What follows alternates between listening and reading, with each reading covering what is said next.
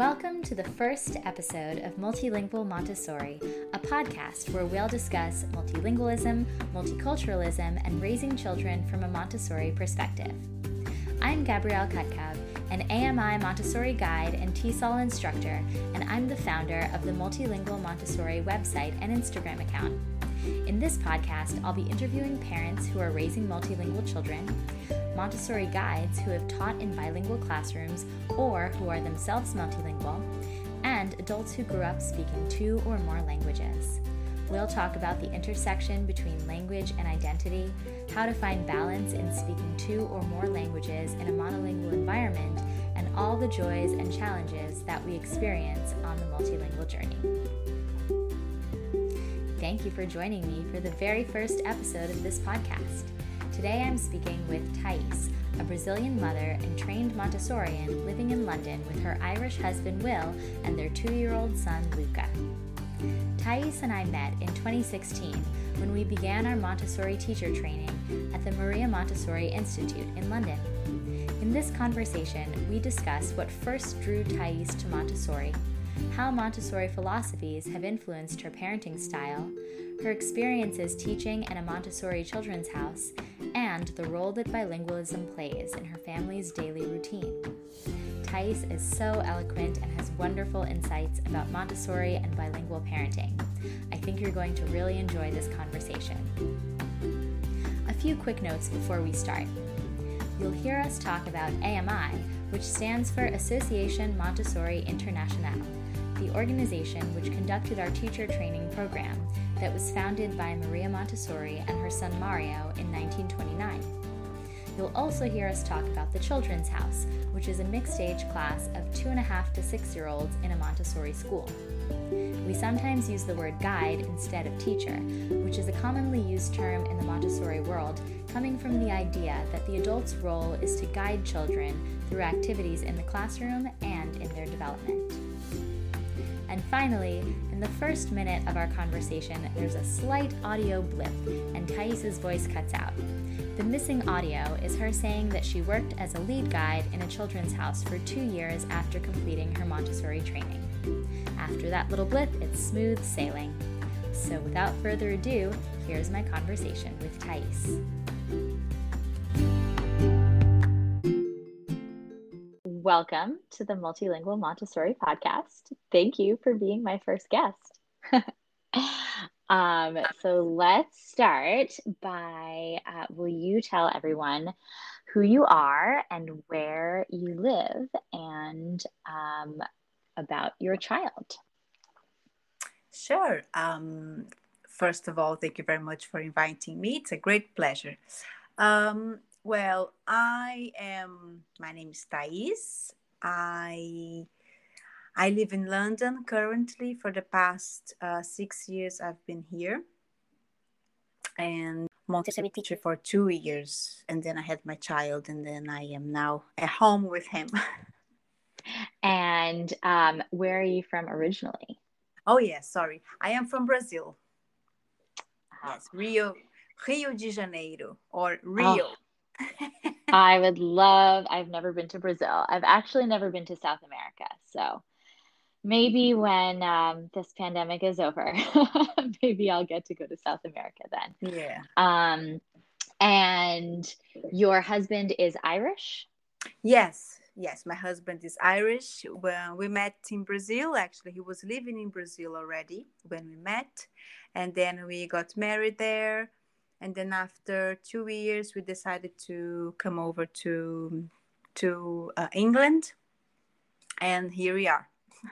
So now we're thinking maybe where next, but we don't know. Do you ever speak to your husband in Portuguese, or do you always speak in English? No, in Portuguese as well. I do a bit of a...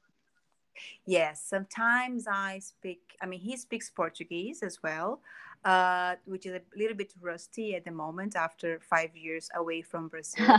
But I do speak Portuguese a lot, and he does understand. So what we do at home is funny because, we always express ourselves better in our own language. So right. Most of the time, I'm speaking Portuguese and he's speaking English, and we are having conversations and argument in that way.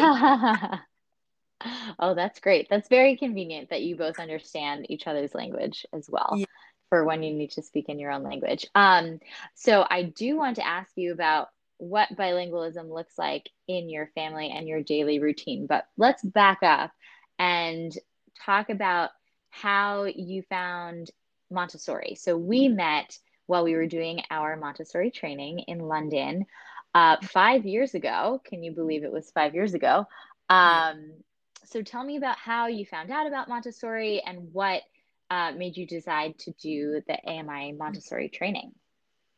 Yes. So I did a degree. I have a degree in geography, so this is what I did years ago. And so part of my degree, I did a teacher training. It was part Hmm. so I could teach geography, which never happened in my life. I ended up working with other things, and then I moved to England. And then when in England, I was thinking, okay, so what am I going to do now? What am I going to do? So, and I really wanted to be able to stop and think, uh, what what was the thing that really I would like to do? What is the thing that really would drive me and be, consistent with the things that I believed? And then I was like, well, I always liked education, so let's think down the route. Maybe now I will go back and like teach geography. Hmm. But then it was my husband who said, you know what, I have a friend and she did this Montessori training. It was really cool. And I was like, oh yeah, Montessori. I remember that I did hear about Montessori when I was studying pedagogy within geography.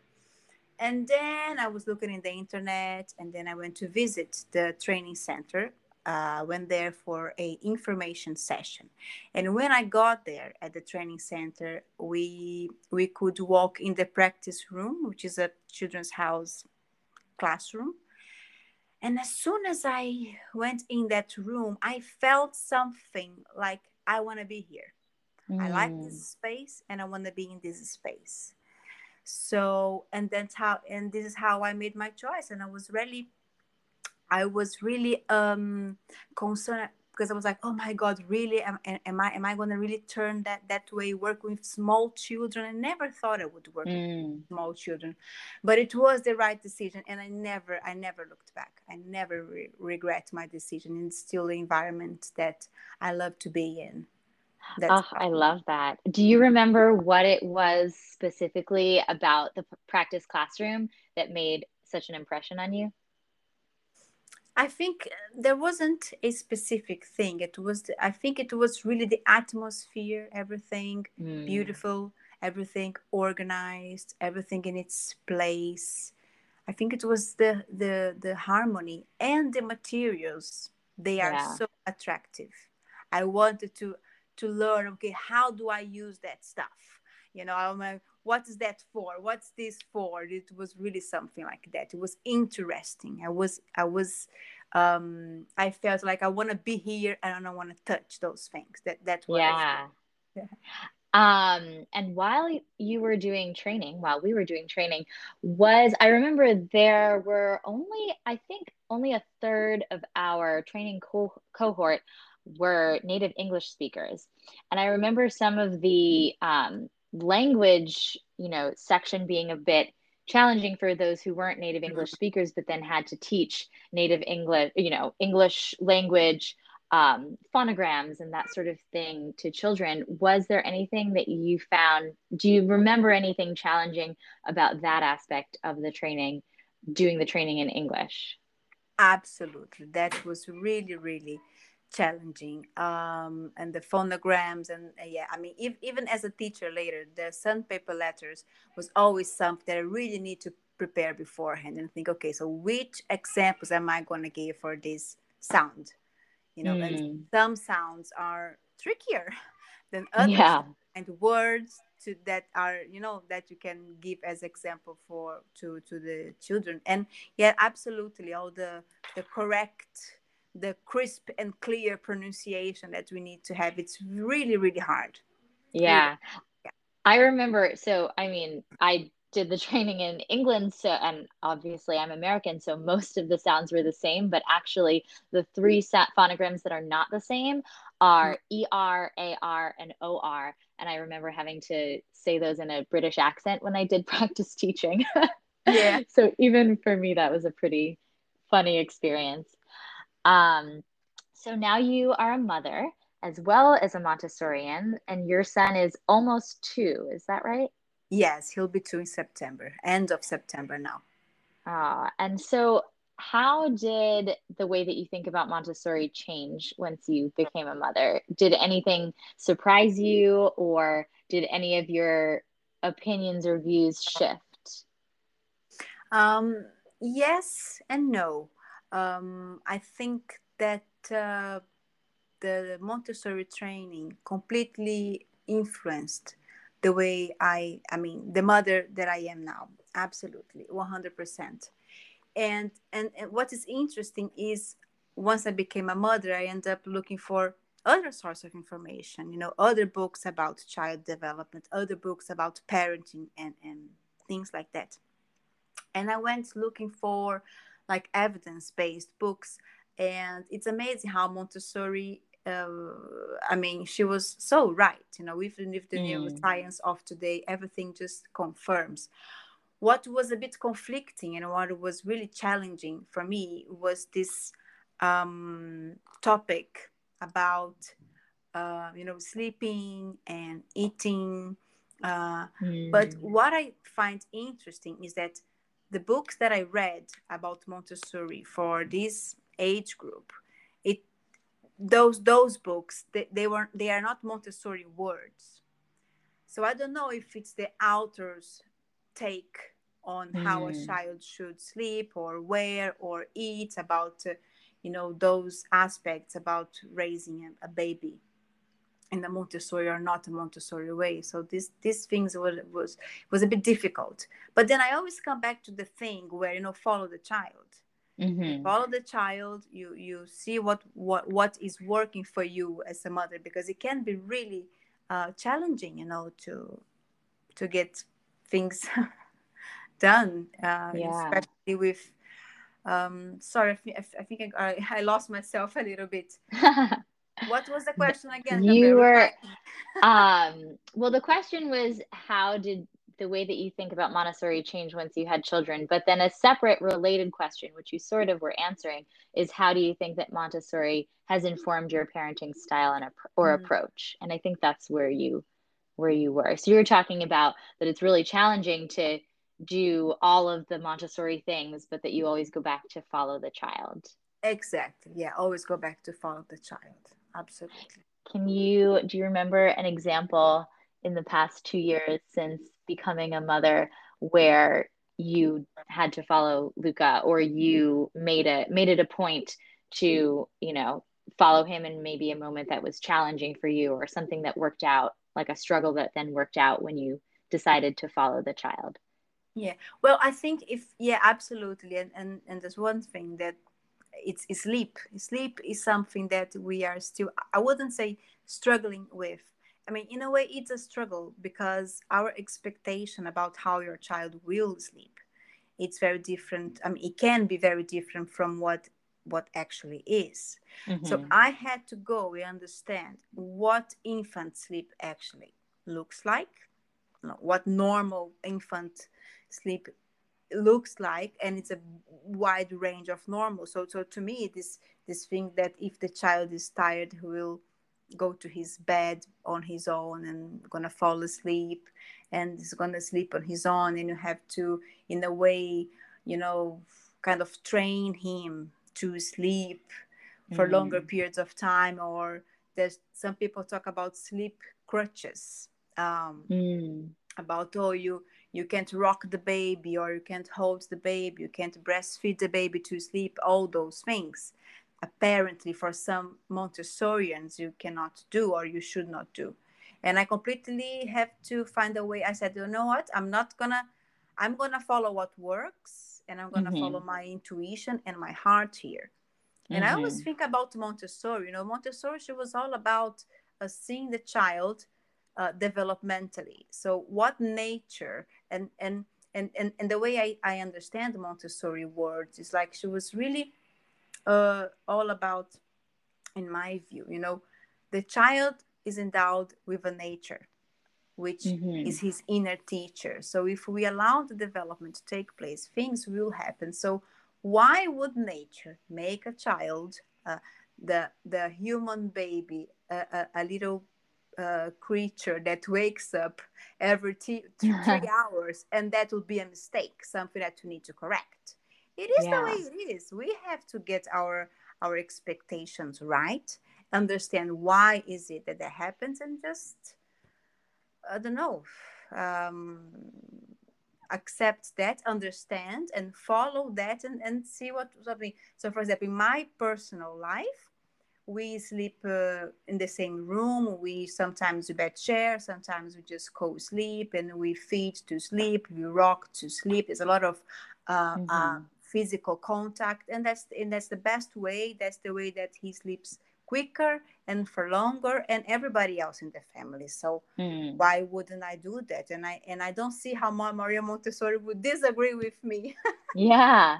Oh, I love that. I love that about that, this is a child's development is occurring naturally, and why would nature have designed something that's wrong? There's a reason that it's like that. Oh, Yeah. I love that. Um, and this might be a silly question, but not being a mother, is there a difference between bed sharing and co-sleeping? Yes, there is. Oh, what is So what is the difference? co-sleeping, co-sleeping is when you sleep in the same room. It can be one of those Mm, cots that are attached to your bed, or maybe they're not attached, but you are in close distance. So both mother and baby are sensory aware of the other. So you can listen to hmm. the baby, you can see the baby, maybe you can stretch your arm and touch the baby. And bed sharing is actually when you are actually sharing the same sleep surface. Mm. Got it. Okay. So that, Probably everyone who's a mother knew the answer to that one. Just not me. I know, but Um, it's not. Yeah, it's fine.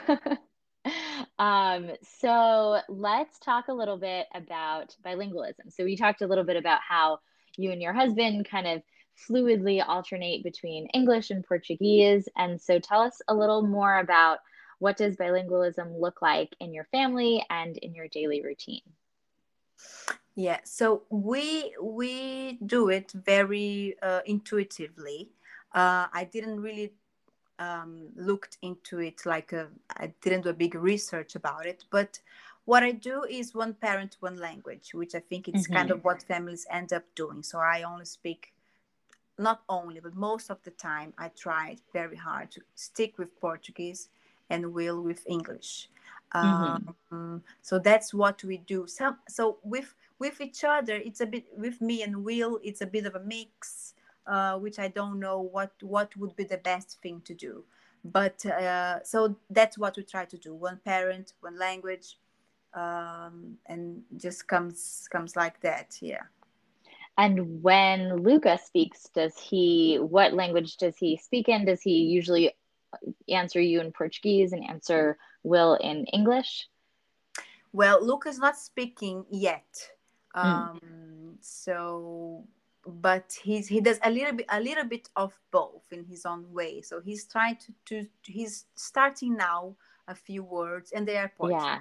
Yes, it's like more, if like if he wants more food, he says more in Portuguese, Hmm. or car, all those things. But it's mainly Portuguese. I think mainly because he's with me more often. Yeah. Actually, that's one thing that I would like to ask you about, because lots of people talk about these things, that a child who is bilingual, they would speak later than other children. Mm. And I never looked into it. Maybe you have. If there's any actual evidence that supports this kind of assumption, on if it is anecdotal, you It know. it is a little bit of both. Some children, not all children speak later, but sometimes what happens is, so a monolingual child might have might say 50 words at age 2, but a bilingual child might say 25 in one Mm. language and 25 in another, or 20 in one language and 30 in another. It might not be even. And then unless we really consciously observe or, sit down and write down the words that they know, we might not even realize that they know that many words and are saying that many words in both languages. We just start thinking, oh, well, he's only saying 20 words in English, so he's slower than this other child who's speaking 50 words in English. But so research has shown that their language development usually parallels that of monolingual children, but it's often split, not necessarily evenly, between between their two Okay, languages. I see. Thank you very much. That's very very interesting. Yeah, it's fascinating. So what has been the hardest? I know he's only 2, um, but what has been the hardest part or the biggest challenge in raising Luca bilingual, or has there not been much of a challenge yet since he's mostly at home with you? Yes, I don't think there is like a special challenge because we are doing with two languages. Because in a way, when you are with your child, you just speak your own language, and then it's just the way it is. I think what I find interesting that happens with me is like, for example, when we are out in the playground or somewhere else, and there are other people around, I tend to switch to English because I Mm-hmm. I have this idea that's very rude if people don't understand what I am saying, you know? And Yeah. I really don't understand that. It's probably a problem with me, and probably no one else thinks it's strange. But if I'm talking to him and there's other people around, I switch to English just because I don't know. I feel like everybody should be included. Yeah. But anyway, but I don't think that parenting a bilingual child is more difficult than Yeah. yeah, I mean, definitely parenting a child, it's a big challenge on its own ways. Yeah, I think that it's also a really special advantage that you and Will both understand each other's languages, because I do think that sometimes it's challenging if it would be challenging if you were doing one parent, one language, and Will didn't understand Portuguese. So you would be really trying to speak Portuguese to Luca all the time, and then your husband wouldn't understand. I think that can sometimes present a challenge. So I think it's really an advantage that you both understand each other's languages. And then Luca also can observe you two speaking both languages together, which is also really special. Yeah, absolutely. And I think like challenging, I mean, yeah, I can think of some like practical things. Like, for example, we are in England, so it's hard to find books in Portuguese. Mm, This is something. So we always read books in English. Now finally I found like 3 or 4 books in Portuguese, so I can read books in Portuguese, which I think is a big thing. I think yeah. me not only speaking like a spoken language in Portuguese, but I try to listen to music in Portuguese. So I'm trying to read books in Portuguese and read poems in Portuguese. So you have this wide range of language, not only so Yeah. this is tricky, I found, but now this more like practical thing is being sorted, but it took me a while to find. Yeah. And have you been able to connect with any other Portuguese speaking mothers or children in London? Not yet, no, actually, no. Yeah. I mean, I know it has been a pandemic for most of Luca's Yeah, life. exactly. Um, and so, in your own life, being a bilingual person living in a country that doesn't speak your native language, do you feel like you express yourself differently in each language that you speak? I have limited experience with that. I lived in Italy for a year and spoke Italian all the time. And sometimes I felt, maybe it's not even in a concrete way, but sometimes I felt that I was like a little bit different in each language. Have you ever experienced feeling like that? Yeah, I think so. Yeah, it's kind of a different persona, but not that schizophrenic. Yeah, It's yeah, yeah. yeah, no, it is different, and it's funny how, because each, I mean, languages, they are very different. So some things I can express better in English Mm, than rather than in Portuguese. And while other things I can really express in Portuguese, and there are specific words for these or expressions which I cannot find in English. mm-hmm, So definitely there is that, and there's also this thing where, I mean, if you are talking about a subject that you are not really familiar, so you will most of it. So I will most of the time think in Portuguese and then translate literally to English, which doesn't work because they are completely mm. different languages. So it sounds strange. My husband, he always said, "Oh, I know what you're saying. You are actually literally translating Portuguese to English, but it doesn't work like that." I said, "Oh, okay." Right. So help me here. Oh, that's funny. Um, so I wanted to also ask you about your experience as a Montessori teacher. And when you were leading a classroom in London, a children's house classroom, did you have any children join your class um, that spoke another language at home and came into the classroom with limited English? All the time, all the time. I think that if I remember correctly, we had maybe two or three children that were native. I mean, not native, but whose parents were English, British. Hmm. Most of our Oh, family wow. bilingual, so I mean, it was very, very common to have children come to school with no English at all. You know, like mother speaks Spanish, dad speaks Italian, Mm. child speaks none, or or other things. We had a lot of that, yeah, in the classroom, and it was really interesting to see how quickly they learn. Yeah, yeah. Yeah. Do you remember any anecdotes of children learning English in your classroom or the kinds of activities or little groups that you would do with them?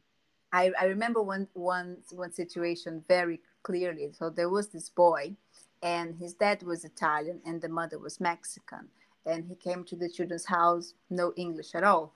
And he was 2.5. He was not even 3 years old yet. So he started in the children's house, very quiet, and and took him a while to understand the running of the class, and then lots of lessons and everything. And then one day I was doing a group, and he was not part of my group, but we were sitting kind of close to the shelves. Um, and then suddenly he came with his tray of porridge to put back on the shelf, and he was like, "Excuse me, Miss Zeitune, can I pass to put my tray on the shelf?" Something along those lines. But my jaw dropped. I said, "Oh, what? How come suddenly he comes and he speaks a whole sentence Oh, nowhere?" It was amazing. And then I told his dad, I said, "You know what, today he said this and this and this." He was like, "Oh, I don't believe that." Yeah, it was amazing, from so I mean, just to show that he was all that time absorbing, and it was not like yeah. he started from a few words, and he just came and bloof, this whole Oh, sentence, like, "Excuse me, Miss Aitoni, can I pass?" or something like that. But he was very clear, very articulate, all the parts of the sentences correct. It was amazing. wow. That is amazing. I remember having some experiences where a child joined my class a little bit older, maybe around 3.5, and she spoke Mandarin at home. And her mother was very concerned the first week or so of school because she was like, she doesn't speak any English. How is she gonna be in this English speaking class? She doesn't speak any English. And she kept saying that. And the child came into the class and was speaking in full sentences in English. And I was like, actually, she does speak English. She just doesn't speak English to you because she speaks Mandarin to you. So I just thought that was so funny. So parents can really, it can surprise them because it's a different side of their child than what they see at home sometimes. Yeah, yeah. Um, so speaking of school, one of the last things I wanted to ask you about is, so Luca will be starting school at a Montessori school, hopefully in a few months, not quite yet. But what are your thoughts and hopes and dreams for him as a mom and a Montessori teacher as he begins his own Montessori school journey soon? I am so excited. I cannot wait to see him going to the school and imagine him doing all those pourings and cleanings and everything. I am very, very excited about that, because I think that as much as I tried and I want to, you know, have a prepared environment at home, home is home, home is difficult. uh, so and school is the school. So in the school we are there 100% devoted to Mm. those children and to that environment. So I'm really looking forward to him to have that experience of his own, and then I'm sure I will see, I know, a lots of different things with him at home.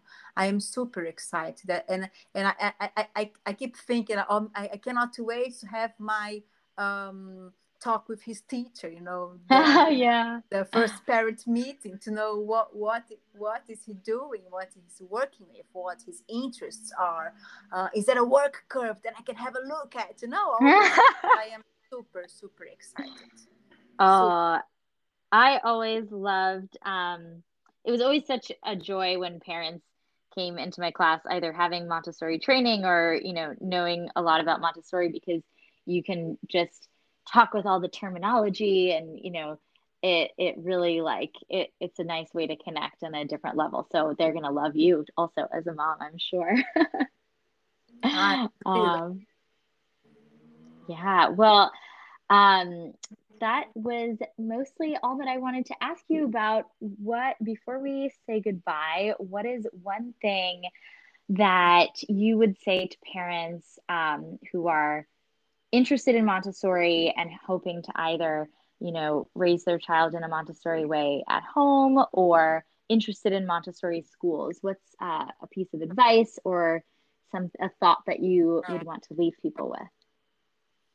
I think that for parents wanted to advise, let's say, if I can give anyone an advice how to raise your child, it's just, it's really hard to shut the outside noise.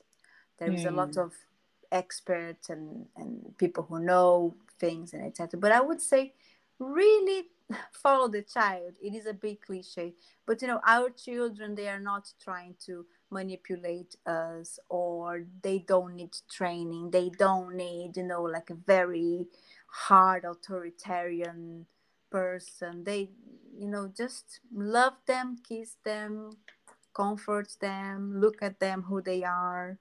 And I think that's the best piece of advice for any parent, really. And if you are interested in Montessori, just, yeah, look for, there are very good books out there, and maybe some schools that offer kind of sessions, workshops, things like that. But I would say Montessori really is about slowing down a little bit, looking at the child and see what it is that they are trying to communicate, and time, allow them time. Our Hmm. lives is so rushed, really allow them time to take, if we can, as much as we can, and when we can, and when is appropriate. Just allow them time to go up and down the steps 300 times, and that will happen. And just let that happen. It's okay. Yeah. That's what I would say. Yeah, just allow them time. Let them, it's, there's nothing wrong with, with the way that they are. Nature made this the way they are, because there is something, that it is the way it is. So just really respect them. Yeah, Oh, I don't know, love that. guys. That was wonderful advice. Thank you so much for taking the time to talk with me and share your thoughts about being a Montessori mom and Montessori teacher. And this was such a wonderful conversation. Yeah, Thank you, I agree. Thais. Thank you very much. I really enjoyed, and it really made me think about lots of all sorts of things, and it's very good to talk to you. Thank you very much for inviting me. I really enjoyed.